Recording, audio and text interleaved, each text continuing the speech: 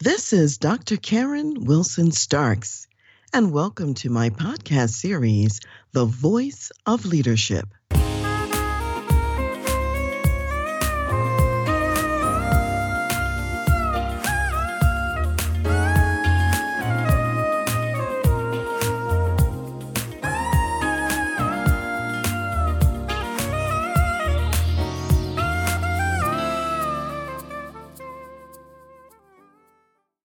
Today I'm talking about Thomy Lafon, and he was the first Black man millionaire. And he lived from 1810 to 1893. Now, Thomy Lafon was born into poverty on the 28th of December, 1810. He was a free person of color, born in Louisiana to a free woman of color who was of Haitian descent. Her name was Modeste Foucher Lafon. Now, her mother, meaning his grandmother, had been enslaved when his mother was born. Now, Thomy Lafon's father was a Frenchman, and his name was Pierre Larode Lafon. And he was therefore, meaning Thomy Lafon, part of the mulatto group that we know as the Creoles. Now, Tommy's father left the family when he was very young, making life extremely difficult for his mother. Lafon himself had very limited formal education. However, he would go on to educate himself. Those early jobs included selling cakes, and he even had a little store where he actually sold his cakes. Because he did very well with his self-learning project, he later also even taught school. And by 1842, he was listed in the New Orleans Business Directory as a merchant, and he was about 32 years old at that time. As he acquired financial resources, he used those resources to acquire real estate. And that's how he really made his fortune, was through real estate. So by the time we get to 1868, he was listed in the business directory as a broker. And by 1870, his personal wealth was $250,000, which at that time made him the richest African American person in the United States. Now, in his personal life, there's no real record that he ever got married or that he ever had any children. However, he did own many fabulous real estate properties throughout Louisiana.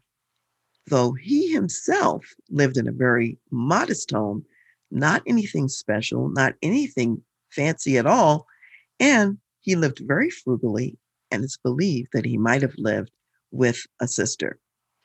Now, though Thomy Lafon, because of his appearance, was such that he could really pass for white if he chose to, he didn't operate in that way. He always acknowledged himself as being Black. And he had quite a legacy of philanthropy. And I want to talk about some of the organizations that he donated to and also some of the organizations that he founded. So when we think about donations, they went to organizations like the American Anti-Slavery Society, the Underground Railroad, the Catholic Institute for the Care of Orphans, the New Orleans University, the Little Sisters of the Poor, the Religious Order of the Catholic Family. So as you can tell, he was a member of the Catholic Church. Now, organizations and institutions that he founded included the Thomy Lafon School, and the school he founded was known as the best education for Blacks in Louisiana until it was burned down in 1900 by a white mob in a race riot. He also founded the Lafon Orphan Boys Asylum, the home for aged colored men and women, and he started the Tribune, which was the first Black newspaper in the post-Civil War South. And he also was a part founder in an organization called Friends of Universal Suffrage. This was a mixed race group for the support of African American males having the opportunity to vote. By the time that Thomy Lafon died in 1893, he left resources to take care of his family members, and in addition, he left $500,000 to New Orleans charities, a large group of charities, including the Institution Catholique des Orphelins Indigents, which would be translated the Catholic Institution for Indigent Orphans, but it was really the institution for poor African American children, and he wanted them to be cared for. He received some honors and some recognition. Shortly after his death, he was recognized by the Louisiana legislature for his contributions, and he was the first Black person to ever be so honored by a state.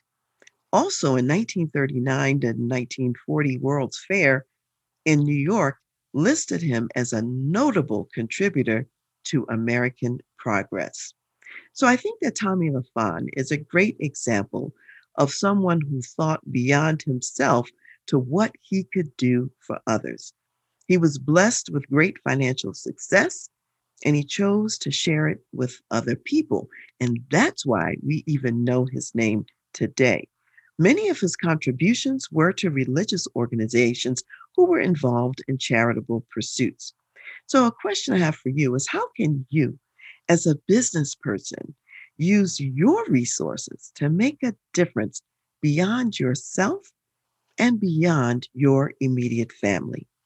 And as you think about that, I want to leave you with today's biblical word of wisdom, which comes from Galatians 6:10, and it says, "Therefore, as we have opportunity, let us do good to all, especially to those who are of the household of faith."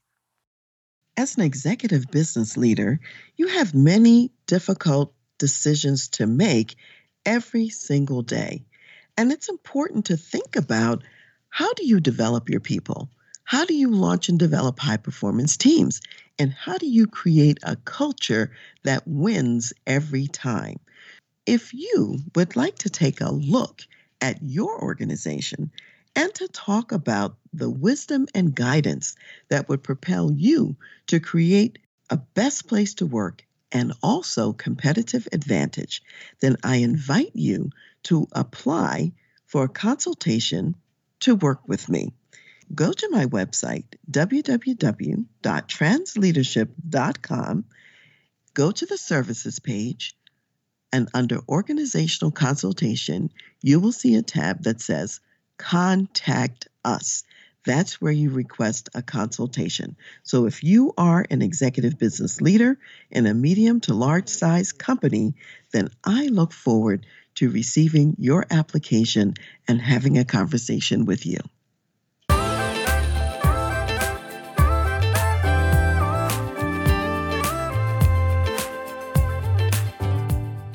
You've been listening to The Voice of Leadership with me, Dr. Karen Wilson Starks.